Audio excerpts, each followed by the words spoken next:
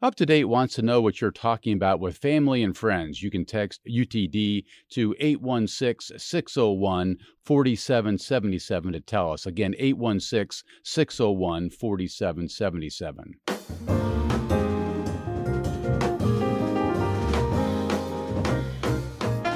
This is Up to Date on KCUR 89.3. I'm Steve Kraske. So what was it like to be in Arizona for the Super Bowl? Quentin Lucas knows. He was there for the big game, and he's now back in our studios gearing up for tomorrow's Super Bowl championship parade and the NFL draft coming up in April. Oh, and there's the opening of that new airport terminal to talk about as well. Mayor, good to have you. Welcome back from sunny Arizona. It is great to be back in Kansas City. How much fun did you have down there? You know, it had a wonderful time seeing people from Kansas City, some who were ticketed for the Super Bowl, others who just drove from our region all the way there just to be there, part of the festivities. So It was a great time and then a thriller of a game. I'm really happy about the outcome. I bet you are. What does the mayor of one of the cities represented in the big game wind up doing in the hours before kickoff? You know, you actually do have a decent number of things to do through the weekend. And so I've now been to 3 Super Bowls, which is something, and a great part of the job requirement, I guess. I was going to say. But you visit with some of the other elected officials. So I spent time with the mayor of Phoenix, Arizona, the governor of Arizona, talked to some of our own folks, including Governor Mike Parson of Missouri. You also add time to really just get a chance to visit with fans, go to more fan festivals and events. And there's always a business element of it, which is to try to attract other businesses to Kansas City, to our region. And so I visited with a number of different folks, both around the Super Bowl and elsewhere, to get them interested in investing in Kansas City. So it's something of a whirlwind. It is. It was not a relaxing time necessarily. It was instead a time where we had a chance to really, I think, wave the flag of Kansas City and then certainly support the team. And now we come back with some new ideas, new connections, and hopefully more money long term. So now you're back. We have this big parade tomorrow. How ready is the city for this thing? The city is incredibly ready. So we have been blessed in recent years to go through a Royals parade, which many of us remember and were able to attend back in 2015, the Chiefs parade in 2020, and now this one. Each time you will see material improvements, more porta potties, more opportunities for child reunification spaces. Frankly, this isn't our first rodeo. Yes, absolutely. More accessibility spaces. And so we have really thousands of city employees, including law enforcement, our waste management crews, so many others who are ready to help support the parade tomorrow. We just need people coming out to be safe, be smart, and be as kind as they possibly can to city workers. You know, the city manager was in here yesterday, Brian Platt, talking about the price tag for this parade, $1.5 million, give or take. Is the city bearing the entire cost of this parade? You know, the city puts a lot up for this parade. There is $750,000, which is a direct appropriation from City Council. We expect probably up to $1 million or so of overtime. That's Kansas City Police Department, our fire department folks, and Public Works, who are doing a lot of the trash pickup and beyond.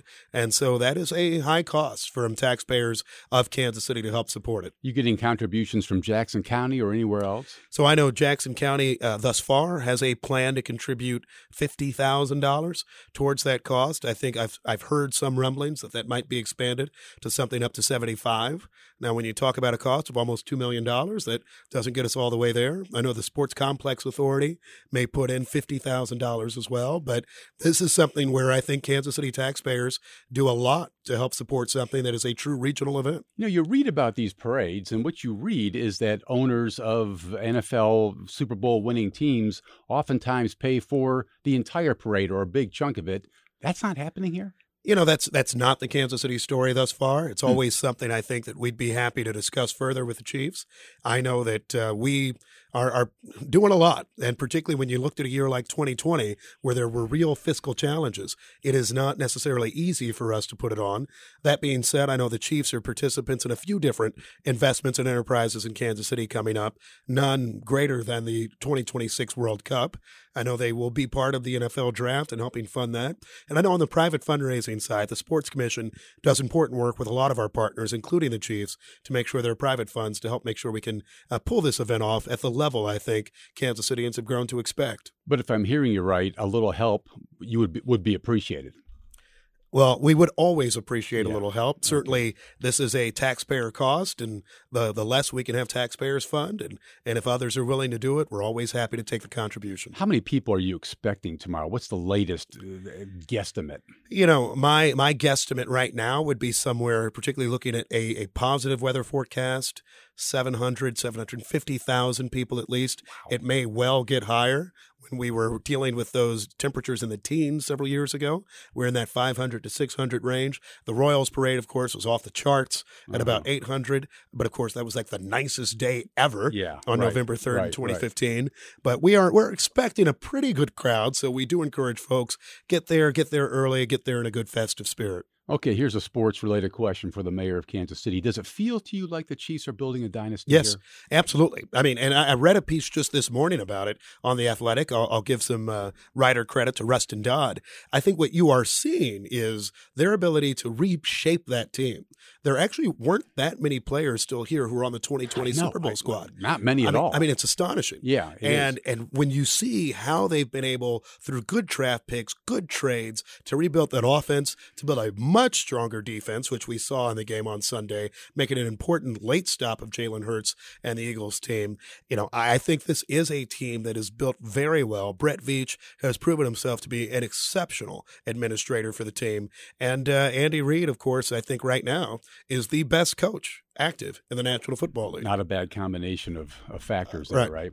Well, let's turn to some items in the news, Mayor. So much going on. You've been doing news conferences from the new airport terminal up at KCI. What do you make of it? And when's it going to open? Our new KCI terminal will open, actually, we've been saying on time and on budget, before time and on budget. So I'm excited. It opens February 28th, which is incredibly soon, 2 weeks off. Right. February 27th, we have a big event. We look forward to perhaps you being there and others, and I think there'll be some special speakers that make this memorable. Right. And we are doing a stress test today with thousands of Kansas Cityans, seeing how the new airport works, seeing if we can work out some of the kinks perhaps that exist there. And I am thrilled. You know, I flew out to the Super Bowl last Thursday night, actually on the same Southwest Airlines flight as George Brett and a number of other very excited Kansas Cityans. Right. And it was a little bittersweet seeing the old place.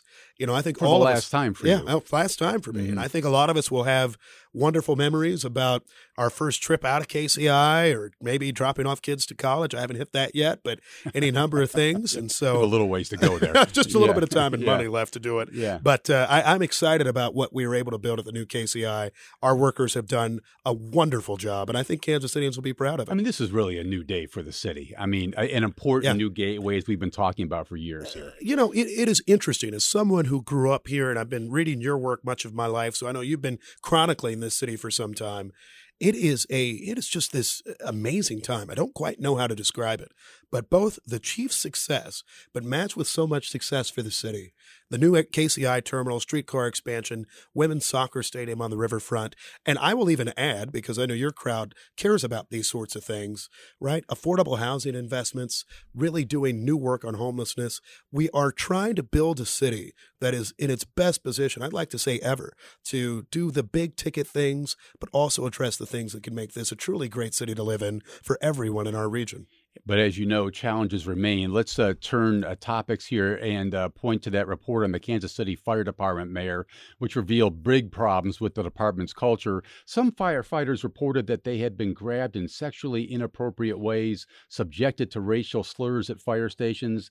The city's taken steps the last 2 years to improve working conditions there. But I'm wondering, why hasn't that been enough? Because the report suggests it hasn't been anywhere near enough. You know, I could give you the politician's answer. I could give you the real answer. I think it is fair for anyone who's been looking at our fire department for years to note, and this was raised in the report, that while administrators may change, sometimes changing culture is a lot harder.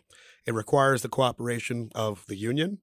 It requires the cooperation of a lot of folks who have had, I think, some influence on that department for decades, if not generations. Yeah. And so I think you may keep seeing these sorts of things if we don't actually say and make it clear that our culture is changing, that there is a new day.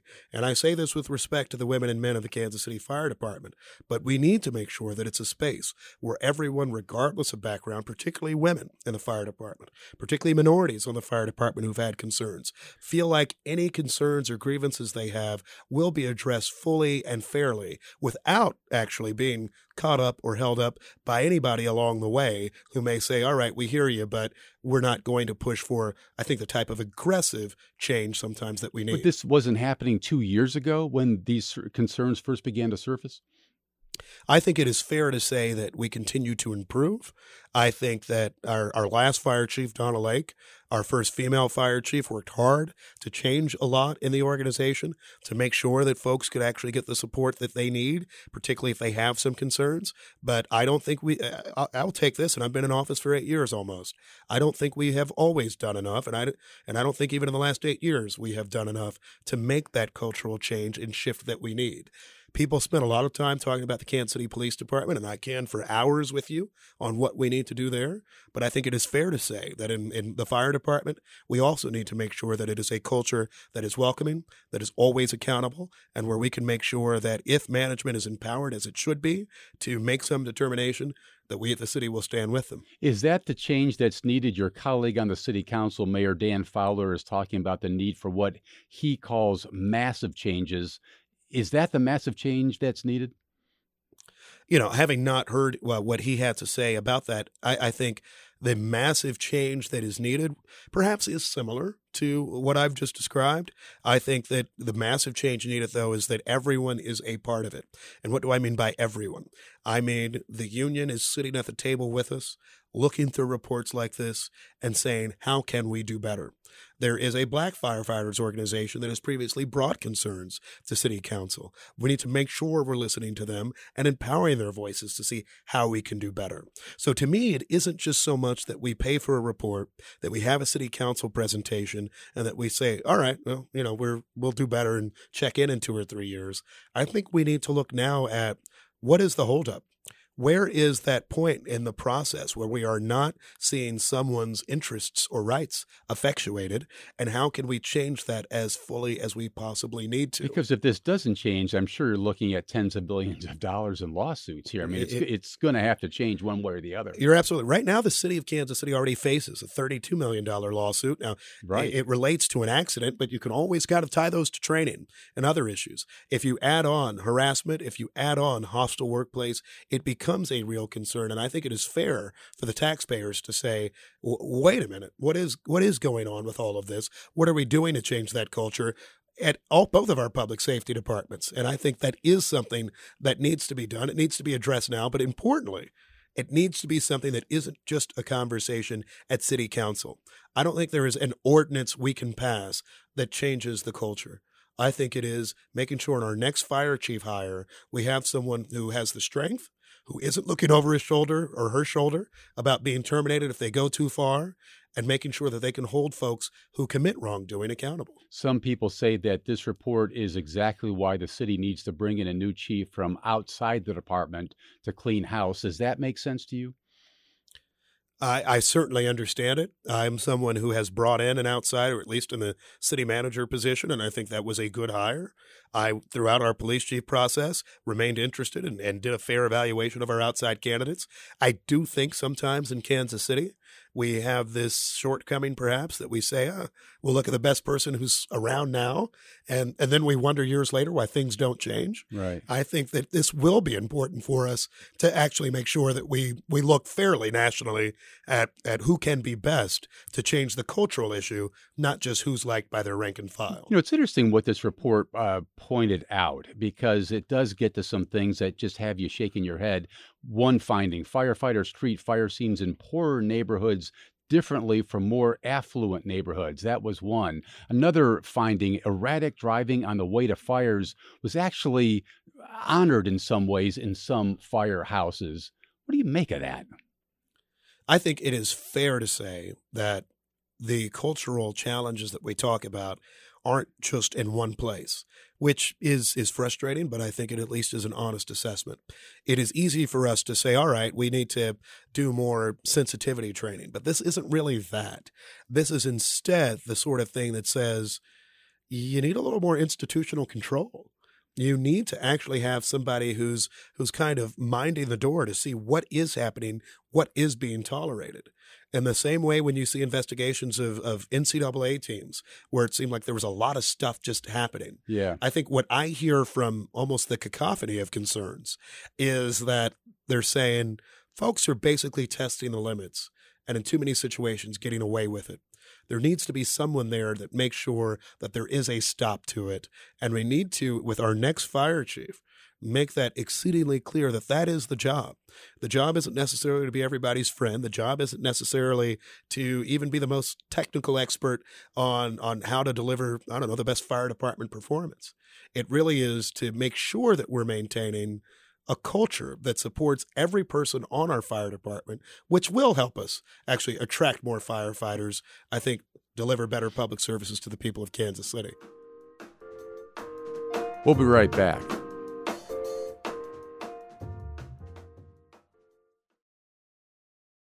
You know, the city council mayor just passed a resolution on how the proceeds from the 3% marijuana sales tax can be spent.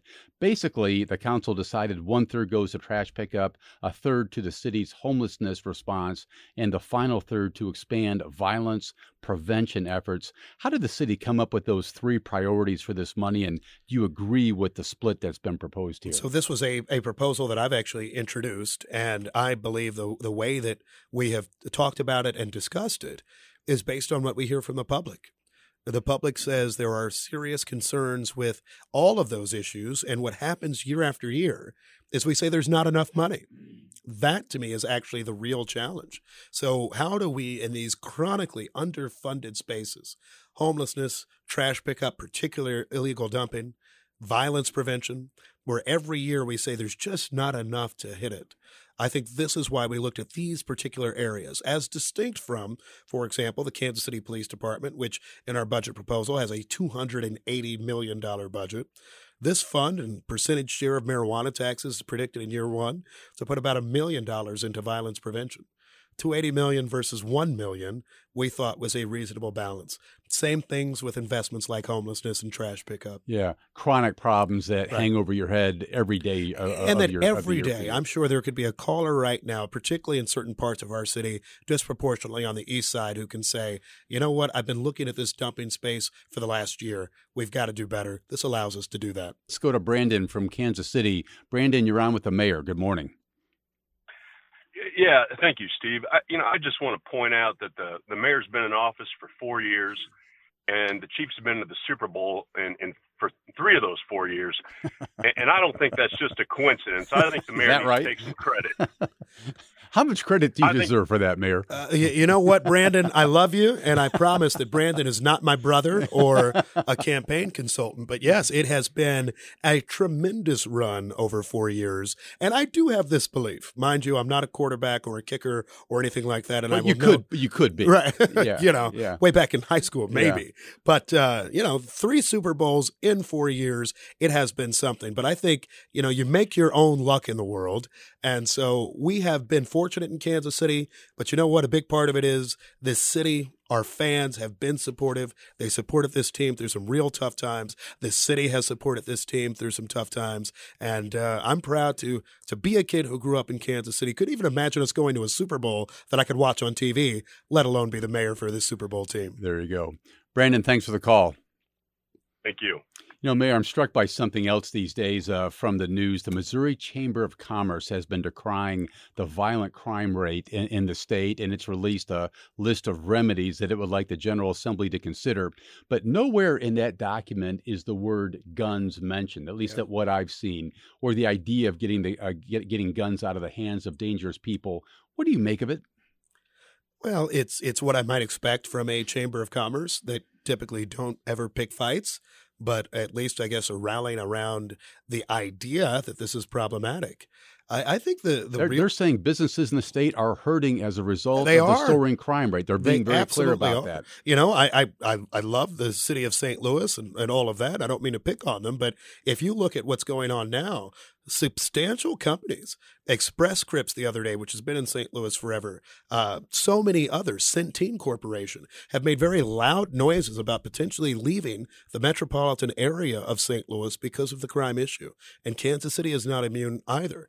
I think what we need to actually do is look at how do we actually cause gun violence, and I say that as a critique to the Missouri legislature, where violence is used solely as a political wedge issue. What they are doing right now in Jefferson City is merely attacking basically black women elected office holders, all of whom seem to be in St. Louis. Congresswoman Cori Bush, Prosecutor Kim Gardner, Mayor Tashara Jones. And they do that for political talking points, which are cheap, which scare their voters in continuing to vote for state senators and exurbs of St. Louis that will just push, I think, crazy ideas that have nothing to do with it being a safer place. I'll make this point on that briefly. Yeah. St. Louis had a white mayor, a white prosecutor, and a white congressperson not long ago, and it was still a place that had substantial violent crime concerns because we're not actually addressing core issues. How do you invest in more opportunities in communities? How do you get guns off the streets? Until the chamber is willing to join us in that, I think we'll continue to see a status quo concern. I was going to say, how effective can this prescription from the chamber be if the word guns isn't part of the set of remedies here? It won't be at all. I mean, not at all.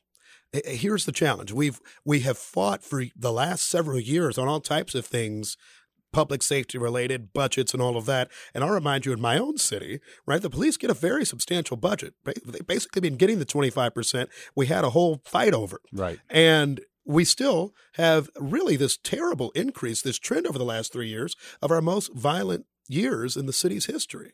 Money is not enough. Just saying the same red meat buzzwords are not enough. You have to get to root causes, and you have to have a state where you can get guns off the streets. Missouri is opposed to that fundamentally in the Missouri legislature, and that is going to lead us to more concerns long term, particularly not just on homicides, but on gun-related suicides, which are killing a number of Missourians, and that we still have our heads in the sand and aren't willing to try to address. You know, I'm sitting here reflecting on what you're saying, and I can hear the words of Mayor James, your predecessor, saying very much the same thing. Here you are saying the same thing.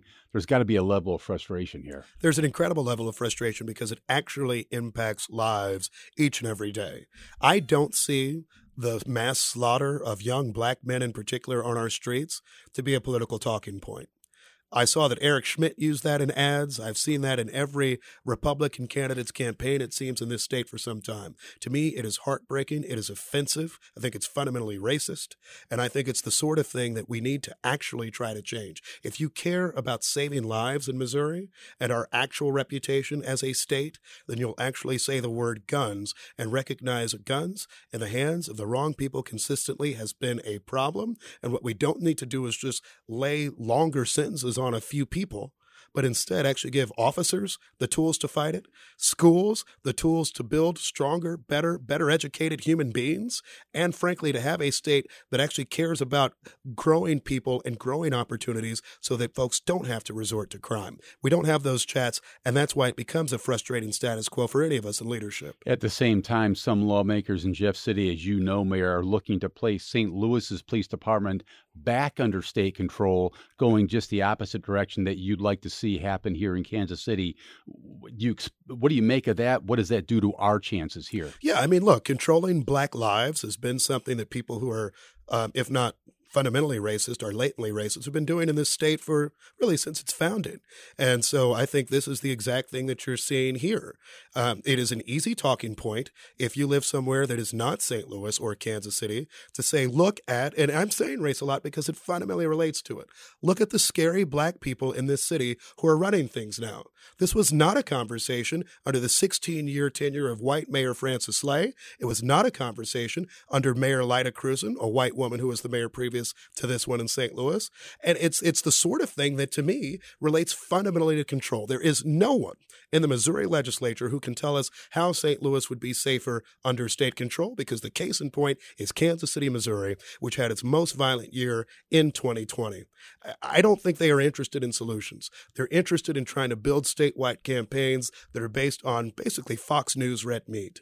And it is heartbreaking and it is frustrating. I'm happy to sit down with anybody in the Missouri legislature who wants to talk about how we can be safer. So far, almost no one on the right has been interested in that conversation. Mayor Quinton Lucas is in the house. We're going to switch topics here for the final minutes we have him. You're on the hook now to appoint a commission to study the possibility of Black reparations in Kansas City. When do you expect to name that commission, and have you formed any opinions yet as to what those reparations should look like? I believe there was a 90-day instruction to form that committee, so I have probably till mid-April. I think that's right. I do expect to look at, there are folks that have already reached out, folks from all backgrounds, by the way, not just Black folks, but all types of people. And I look forward to looking at those folks and their applications and evaluating them. There are a few things that I think are going to be very important as to what we do with reparations. The first is I think we do need to do a full inventory of what has gone wrong in the past. I talk to people sometimes who say, all right, but I didn't own a slave, or I wasn't on the city council in 1880. But the amazing thing is, the truce divide is not accidental. The patterns in which we live today are not just mere happenstances of history. They are based on acts that we as a city, businesses in this city, media in this city took to try to make sure that I think a class of persons would be subjugated. And they were incredibly effective in doing so. And so to me, I think we look at the core of the problem, and that's how we start building the solutions. For me, I think it is less likely that it is just a cash transfer. It is more likely it's the sort of thing of how do we reinvest and rebuild in areas that we have traditionally underinvested. And that to me is what I think, what I'd like to see out of the reparations. But I'm hearing from the tone of your voice that you want these reparations, whatever they turn out to be meaningful, to be significant. Yeah, I think I want them to be the sort of thing that actually can create monumental change in areas of the city and for populations of our city that have been traditionally left out. I can talk to you forever about health outcomes, housing outcomes, and beyond. I think that this is the work we need to do to build a better city, to have one that can have Super Bowl parades, but also everybody's lives having the chance to be uplifted. Monumental change suggests lots of money. I do think money is a part of it. I don't think that this can be a great city with a big chunk of our population not being able to reach its full potential sometimes. And we talk about attracting young people all the time. What we don't talk about is the fact that we have about 150,000 persons on the east side of Kansas City who right now don't have access to the same resources, groceries, and education that people do in our suburbs or in other parts of KC. That's what needs to change. Okay. Let me go to, I have one phone call here from Ben. Let me grab it before you go, Mayor. Ben from Midtown. You're on Up to Date, Ben. Hey, regarding the reparations issue, and I know the mayor just addressed this, a lot of people say, hey, I didn't own a slave, or my family wasn't here, that kind of thing. But there are businesses that operate in this town, like Commerce Bank, and I'm not trying to accuse them directly, but they've been in Kansas City since the end of the Civil War, and certainly their policies would have affected redlining, the creation of the truce divide, and these other things. And they, that would be an entity that could be held directly responsible for actions that it partook in the past. Well, let's move Commerce Bank out of the question just for a moment, Mayor. Do you expect that private businesses could be brought to account here as you move forward? That is our expectation. And that is part of what I expect our research to be able to yield. And not just businesses, by the way, in Kansas City. Many businesses that were founded here have either moved to the suburbs or beyond. But I think it is important for us to have a full picture of things. And really, conversations about race, and we're in the middle of Black History Month, are always interesting because people do get very defensive as the caller addresses. But I think what we need to do more than defensiveness is get to the truth. And if you get to the truth, it allows you to atone for mistakes of the past and see how can we do better, how can we improve, how do we create a scholarship program, an internship program, true investments in communities perhaps where we have done wrong in the past. And I don't think that should just be a city hall conversation. That needs to be a conversation for everyone, truly everyone in this region, which is something that we don't do nearly enough. That's Kansas City Mayor Quinton Lucas. He'll be in the parade tomorrow, right? I will be in the parade There you waving go. at folks. Look forward to it. Okay. Appreciate your time, Mayor. Always do. Thanks so much. Up to Date is produced by Zach Wilson, Reginald David, Elizabeth Ruiz, Zach Perez, and Hannah Cole. Our intern is Claudia Brancard. Our announcer and engineer is Paul Nakatura. Our theme music is composed and performed by the great Bobby Watson. I'm Steve Kraske. Thanks for listening.